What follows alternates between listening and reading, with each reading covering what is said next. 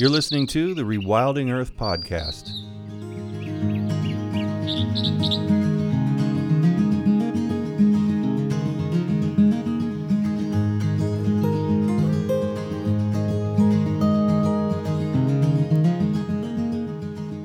The Rewilding Earth podcast is supported by businesses such as Patagonia, Catula, and Biohabitats, as well as the Whedon Foundation and listeners like you. If you love the work that the Rewilding Institute is doing, please consider donating at rewilding.org. And be sure to sign up for our weekly newsletter while you're there. Gene Osorio has spent more than 530 nights tent camping in the Mexican wolf recovery area since 1998, and has seen 57 Mexican wolves in the wild. She served on the stakeholder panel for the 2003 Mexican Wolf Recovery Team, on Governor Richardson's Catron County Wolf Task Force in 2005, and as a pre-release pin sitter for the Coronado Pack in 2013. She writes occasional features for the website Lobos of the Southwest, also known as MexicanWolves.org, and gives frequent public outreach programs on the Mexican gray wolf. Today, I talked to Gene about her most memorable wolf encounters and what it's like to be among the very few people who have been lucky enough to see so many Mexican gray wolves in the wild. How did all this start? Take us back to the beginning and give us a feel for how you and your husband became such advocates for wolves. It really does go back to the beginning for me. I was born into conservation and nature study. My father was one of the founders of the Webster Groves Nature Study Society in St. Louis County, Missouri, which was an amateur nature group, and they had different groups, had field trips every weekend practically. They had ornithology group, botany group, geology, even an astronomy group. My dad was an amateur astronomer, so that was one of his passions. So basically, I grew up with this stuff. Came to the Southwest initially in, I believe it was 1949, when I was 6 years old, and visited parts of northern New Mexico, southern Colorado. And so I began to fall in love with the area out here. Came out pretty much every year. And so I was interested in the area. And the wolves came a bit later.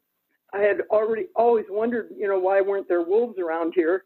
But when I was 30 years old in 1973, and this was a few months before the signing of the Endangered Species Act by President Nixon, I was living in Kansas at the time. Peter was in the Army, bouncing around all over the place. And my parents came. They had moved to New Mexico. They came and picked me up, and we went to visit relatives. And we went to a Nature Study Society field trip, the society that my father had been involved in the founding of, and visited a farm. And I can't for the life of me remember the name of the people who owned the place, but they were basically looking after several wolves, gray wolves, and a coyote that were in the care of, I think the wolves were probably technically property of, I don't know, Fish and Wildlife Service, I presume, but what the deal was with the coyote, I'm not sure. But they were babysitting him for a guy named Richard Philip Grossenheider, who was a wildlife artist. And if you have an old edition of the Peterson Field Guide to the Mammals, this guy did the illustrations. He was a friend of my father's. And if you can find a copy of that book, get it, because the illustrations are fantastic. So anyway, the short part of it is that I met these animals. I was able to hold the coyote, got pictures taken. The wolves were in a couple of pens, but I became interested in them. And right around that time, there was beginning to be a lot of interest in wolves and possibilities of perhaps restoring them to Yellowstone and that kind of thing. That stuff was starting to rattle around in the conservation community. So that's how I got interested. I started reading up on them, but we did a lot more bouncing around the world, lived in Germany again for a while, and so on and so forth. So when we came back, Peter went to law school in Kansas City, Missouri. I taught school for about 10 years roughly there. I was an elementary teacher. My students had to hear a little bit about various animals and do little activities, and probably heard more about wolves than they ever wanted to hear. But we ended up moving to New Mexico. we thought we were going to Albuquerque, but we wound up in Las Cruces, which was great because my parents were up in Silver City, and they actually lived, about a mile from the edge of the Gila Forest and wolf country. It was before the reintroductions began when they moved down here, but by the time we moved down here, it was 1995. Things had already occurred or were occurring in Yellowstone, and within 3 years, they started reintroducing them down here. Tell me about camping with Lobos, with the consistency that you and your husband have over the years. Yeah, we've become a bit obsessed, and the inability to get out there very much right now is a problem.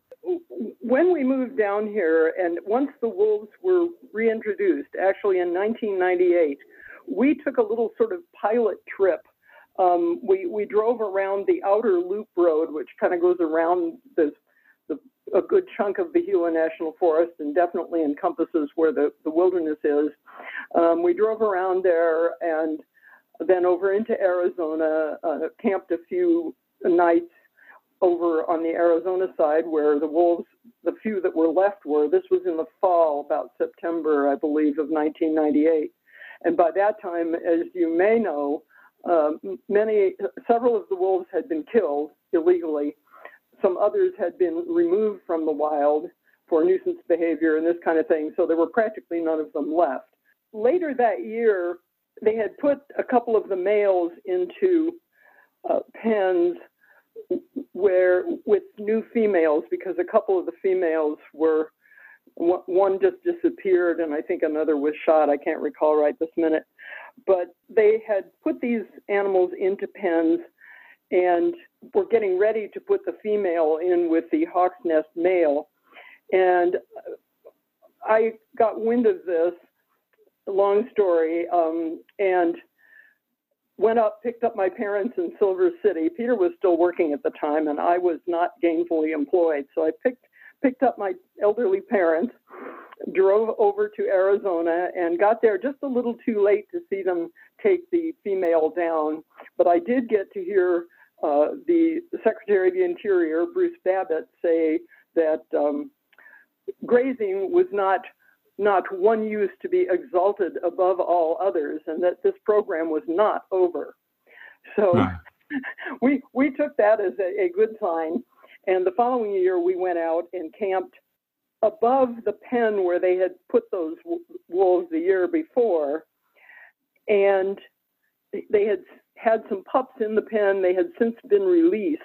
And we found a camp spot and then went to the area where the state police and all had been parked when they did that release, when they put the wolves in the pen and got ready to do the release the following year. And when we got there, there was a Fish and Wildlife Service law enforcement officer out there at the highway, and we asked if it was okay to go down there. And he said yes. The biologists had just opened the pen and removed the close signs. They had a closure around the den. And at this point, the wolves were out of there. And yes, it was okay to go down there. So we went on down. And when we got there, we looked at the pen, and that was pretty interesting just to see it. And then we noticed that there were some tracks in the road, dried. The road had been muddy and was now dry. And there were tracks that definitely were way too big to be coyote tracks. And were not associated with a bunch of human tracks, so they were pretty obviously wolf tracks. Also found a large scat. We were so innocent of how to do stuff at that point that we didn't have, I don't think we even had a 6-inch ruler with us. So I used my binoculars, to give a scale for the photos that I took.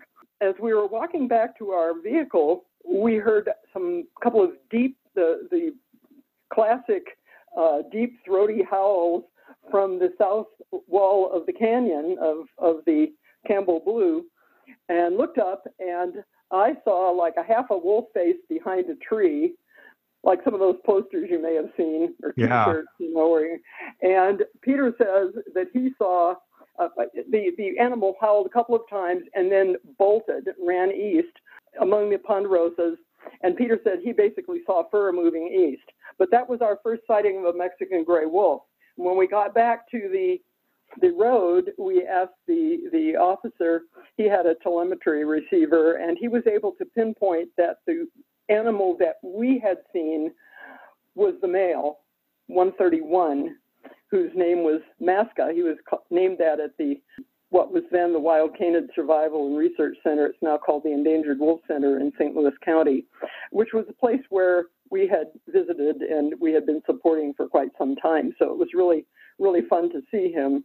And so that was our first experience. And after that, we've gone back out every single year, either both together or in some cases, I've gone, taken groups of women out, sort of set up some women's wolf trips, which were great fun. And actually on one of those, way back in 2003, when I was out with two other women over in Arizona, we saw 4 probable blue stem animals sort of mosey up the hill, not too far from us, maybe 100 meters. Again, we could see them in and out among the trees. And the more we did this, the more we got hooked. It's somewhat addictive after you see them. And you have to spend a little time out there. The more nights you spend camping where wolves are, the more of them you're likely to hear or see. You're listening to the Rewilding Earth podcast. Did you know we also publish insightful and inspirational content from leading rewilding scholars, poets, artists, and organizers from around the world? You can visit rewilding.org and sign up for our weekly digest to receive brilliant, fresh insights on everything rewilding. You'll find over a decade of articles and news from the front lines of wildlands protection and all kinds of restoration efforts. Check us out at rewilding.org, and don't forget to share it with friends. Wow, so some people follow the Grateful Dead, and they take it further than the average fan typically does, and that's why it's so fascinating to talk to you, because and I love the way that you started out, just you didn't know an awful lot. You didn't know what you were supposed to do to take a photo of a track properly, or all of those things that were so new to you and that experience, and then how you got hooked. I mean, I think that seeing half a wolf face around a tree trunk, as you were telling this story, I just felt like that's the spark must have just happened right there for you. Tell us a little bit more about that feeling and any other times, all the other sightings that you must have had over all these years. Yeah, it's really hard to pick because we've had so many really interesting experiences. One thing I want to make very clear is we are not particularly we're not great backpackers. We've done a little bit of it. By the time we even got down here, we were both over 50 and Peter was still working. The year 2000, we went back. The Hawk's Nest experience with 131 that I explained with the half-faced wolf was in late October of 1999. In late October of 2000, the Francisco pack, which consisted of that poster wolf that you've probably seen if you've seen a lot of Mexican wolf stuff, and she's a real beauty. That wolf and a mate that they had paired her up with, and one of 2 yearlings plus 4 pups were running around in the vicinity of just north of the Bear Wallow Wilderness in Arizona, around the area of Double Cienega. Anyway, we had started off a trip in late October intending to backpack down into the Bear Wallow, hike up the stream. The wolves were upstream from there, and they had been in and out of the wilderness and mostly north of it. We were talking to the nice lady in the ranger station in Alpine, the Forest Service gal, and she mentioned that the project people had a trailer and a couple of kids, what they called volunteers then, I think they call them interns now, at Double Cienega, and maybe we'd like to go down there and maybe we'd see something, and maybe they would talk to us. So we, being reasonably brash folks, first we had to inquire where Double Cienega was, and then we found out it was where we had sort of intended to go in the first place. So we went down and camped. We set up our tent. Meanwhile, we bought a tarp, put that over our little tiny backpacking tent we were using in those days. And we talked briefly with the kids who were staying there in the trailer and babysitting the wolves a bit. They'd been having some trouble with hunters. Somebody was kind of howling them in, and they were getting a little too cozy with people, so they were trying to get rid of, make sure they moved out of the way. These kids told us that they were off shift, but there would be some other folks coming in that night. So we settled down, and first thing that happened as we were crawling into our tent was we heard very loud and relatively close wolf howls. We had seen quite a few tracks in the snow, so we knew they were somewhere around, but this made it really very obvious that they were there. And then during the night, we heard some more howling. So next morning, I was cooking breakfast, and I looked up, and only about 150 meters away at the edge of the woods at this big cienega, which is the big wet meadow, an open area, grassy, there were a total of 7 wolves. The female, the poster wolf, her mate, who was another big, pretty robust-looking wolf, 1 yearling, the other one had dispersed over into New Mexico and was sadly shot not too long after this, and then the 4 pups of the year. And the puppies were kind of, they were rolling around and acting like typical puppies. And we're watching this and absolutely stunned. The young interns weren't up yet, so I went over and kind of knocked on their door of the trailer and said, "Hey, we have a visual out here. You may want to come out." Wow. So they proceeded to do so. Anyway, we established a pretty nice relationship with these folks, and we were actually able to ride along with them. We rode with them and saw what they did, and then when we were along the way, we stopped they were trying to get some telemetry readings on the Francisco Pack, and as we're standing there and they're trying to get a reading, they're just, checking out the wilderness first, that direction. And then just about the time they're going to turn around, a wolf, and it was probably the male up on the hillside, howled very loudly. And this is like 10 o'clock in the morning, which is, Wow. It was different. And then later that same day, we saw 3 members of the Cienega Pack at a different location, and we were able to watch them. They were going along the edge of a meadow with a bunch of horses in it, and the horses didn't seem to pay any attention to them, and they didn't pay any attention to the horses. So that was the experience that I think sealed our doom as being totally addicted to going out and checking out these guys. And I've seen about 50 of them since then. We know very well what our own Dave Parsons says about his experiences with wolves and why the Mexican wolf is so important in so many different ways. There's so many ways to attack that. What are you talking about? Biologically, spiritually, whatever? I'm going to leave that up to you, but I want to know from you, with this much exposure that very, very few people in the world have with wolves of any kind, with that many sightings, living in their country. What is it about wolves for you? Why are they so important? Part of it is that I did grow up in a family that were very concerned about nature and about preservation of both wild places and wild critters. So I grew up with those values. So it's always been important to save endangered species, whether they be animals or plants or whatever, to preserve places that are important ecologically.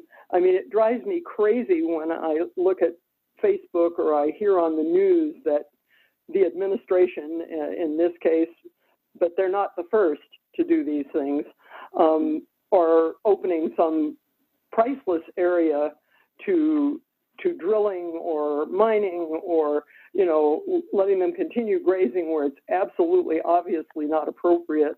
I was involved, and we have been involved in commenting on every action relating to Mexican wolves, including I actually went and spoke in Silver City and in reserve on translocating wolves into the Gila, into New Mexico, because remember, at first, if you followed the Mexican wolf program, new releases were allowed only in a small area in Arizona, and they were trying to do an environmental analysis to allow them to go ahead and take wolves that had their little paws on the ground in Arizona and then move them into the Gila. They actually, I don't think, needed to do that. I believe they actually had that ability, but they did it in order to, dot all the I's and cross all the T's. Went up to Silver City and did those 2 nights in a row, got up and testified, got heckled by the cowboys in reserve the first night. And so that was kind of my introduction to NEPA analyses.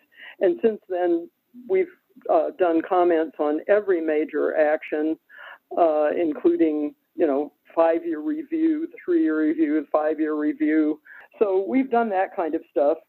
So it's more than just because I like wolves. I know there are a lot of people who are very, especially a lot of women, I think, are kind of connected to them. Most groups that deal with wolf issues will probably tell you that women tend to outnumber the men frequently in some of these wolf issues. But it's more than that. It relates to their role in ecosystems as major carnivores. I've always been a bit of one who would root for the underdog. The wolf really is kind of the quintessential underdog. I think part of it is wanting to stand up for the underdog and also to demystify wolves.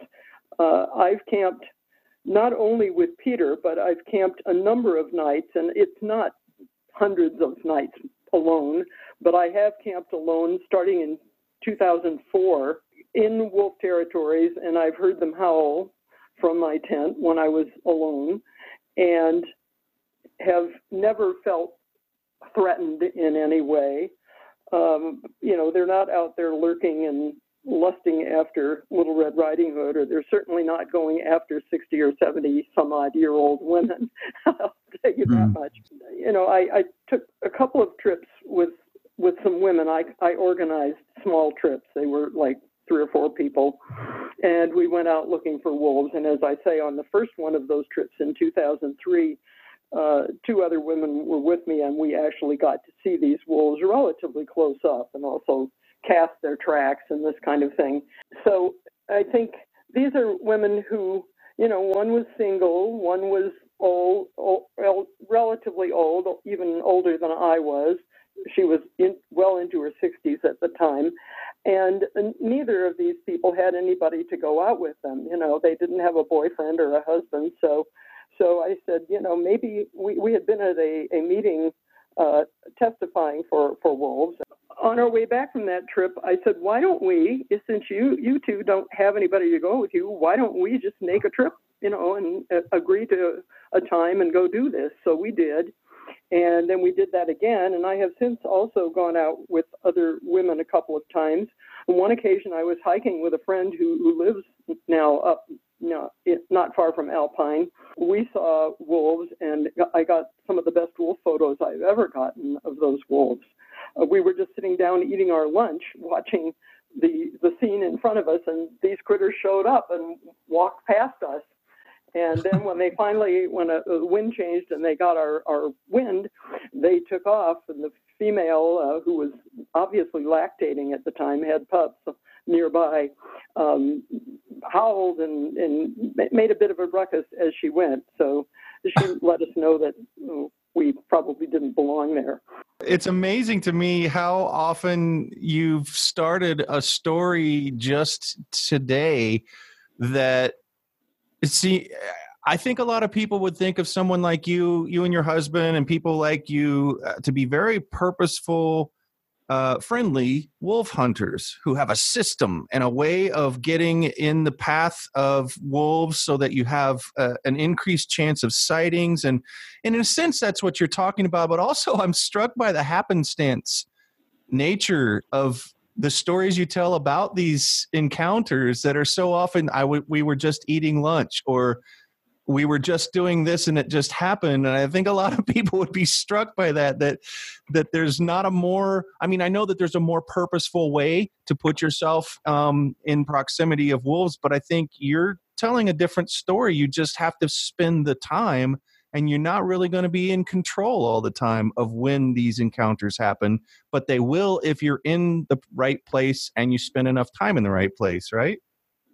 Essentially, that is correct. Let me just give you statistics.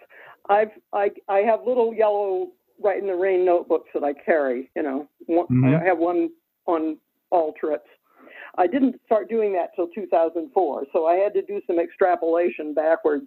But I'm pretty sure that I can safely say that 529 is a conservative estimate of the number of nights I personally have spent camping in occupied wolf home ranges, or at least where they would be likely to be, not far away from there. You know, I wasn't 20 miles away.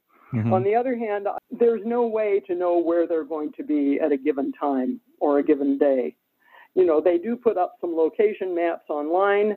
Sometimes I think they probably shouldn't, but they're, you know, other times I'm grateful that they do, because it'll sometimes get us in the vicinity. So we got 529 nights camping in a tent, but I've seen 57 wolves, and they're not all separate wolves. Some of these were the same wolves at a different time.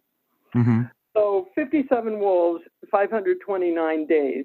That's, you know, that's a lot of days per wolf sighting. Right. You put in the work. I think it's not so much science, it's just making sure that you've put yourself in the right place, and then being willing to come back empty-handed more often than not, which is such a great allegory to the life of any predator. They go to the refrigerator and come back empty-handed way more than they ever come back with something to eat, right?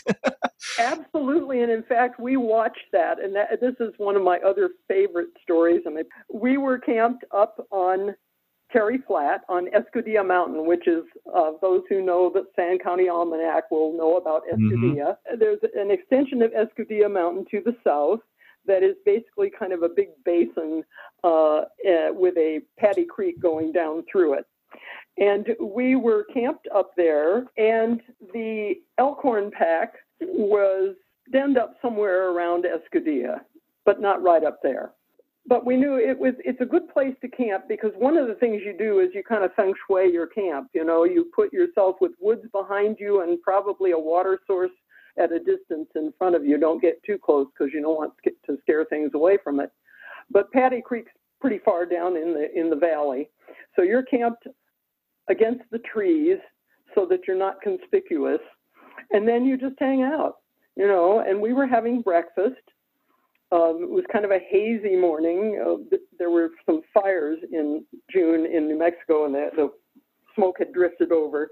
So we didn't have a real good view of things. But we were sitting there, and we had seen a couple of the wolves in the valley a couple of days before, and I got one or two photographs. But at this time, the wolves came into the valley, 5 of them. And it was probably the alpha male and a couple of yearlings. And they came into the valley, and they sort of moseyed up to a spot that was probably about a kilometer from our location, certainly at least 900 meters. It was quite a distance. I don't have much of a camera, so it was a challenge to my camera when I did finally snap a few shots. But the wolves hung around, and they kind of had a couple of elk came along. The wolves just kind of got up and kind of moved in their direction a little and formed kind of like a T formation sort of thing and moved towards them. The elk stood their ground, and the wolves sort of gave up and went back. And they all, one by one, lay down in the vegetation near the creek and just hung out. And it was probably, I'd have to look up the exact timing, but it was probably close to an hour. We got some more coffee and sat there in the shade on our chairs and watched these things just snoozing. After probably about an hour, a cow elk appeared up above on the ridge, up where the wolves were. There was a side drainage that comes in, and it was kind of grassy as well, so you could see well there. We noticed that she had a calf with her, and she was just kind of grazing, and the calf was there, and for some unknown reason, the calf took off and started down the hill directly to where all these wolves were snoozing. I mean, this is drama really set up here. And one by one, the wolves got up. Mom is bolting after Junior, and I think she was probably as blown away by this as anybody.